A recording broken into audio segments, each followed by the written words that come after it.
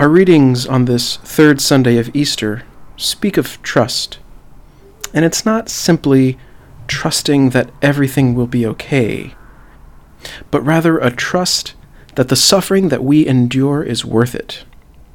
In our first reading from Acts, we see the consequences of preaching the gospel. Rather than bowing to threats, the disciples rejoiced that they had been found worthy to suffer dishonor for the sake of the name of Jesus. And we'll see in the weeks to come, as we keep reading the book of Acts, that these threats and orders will result in imprisonment and execution. Unfortunately, this type of religious persecution is not limited to the ancient world. In the past few weeks, we have seen worshippers persecuted for their beliefs in Christian churches, synagogues, and mosques alike. This is difficult, but our response in the face of such violence must be the same as these early disciples: to rejoice, to trust in the name of Jesus. So how are we supposed to rejoice and trust in the face of suffering? It's quite a tall order to expect to be able to willingly approach suffering and persecution. Our gospel reading makes one thing certain for us, that by ourselves it is impossible. We will run and hide every time. Fortunately, our gospel for today is not an account of how weak we are. Rather, there are some key insights into how we might navigate this problem of fear.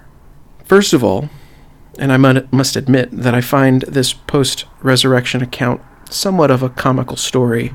I always chuckle a little bit when I read it. Here we have professional fishermen doing, presumably, what they do best: fishing.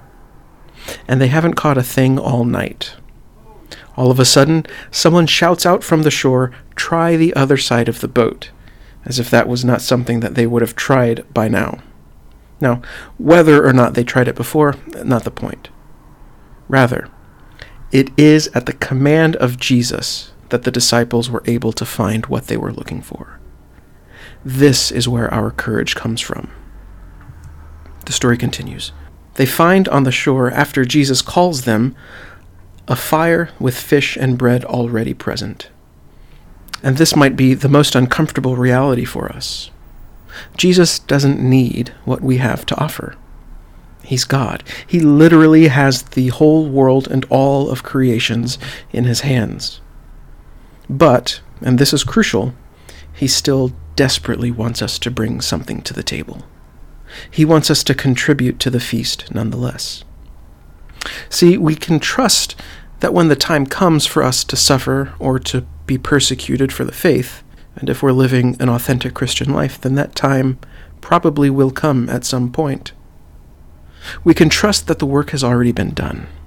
The table is set and the feast is ready. Christ is there in us, moving and working already. All we have to do is trust that he will, like those disciples in the boat, show us our true desire, what it is we are truly looking for, and ultimately to contribute to the feast, so that we can respond to those who would persecute us with love, compassion, and joy.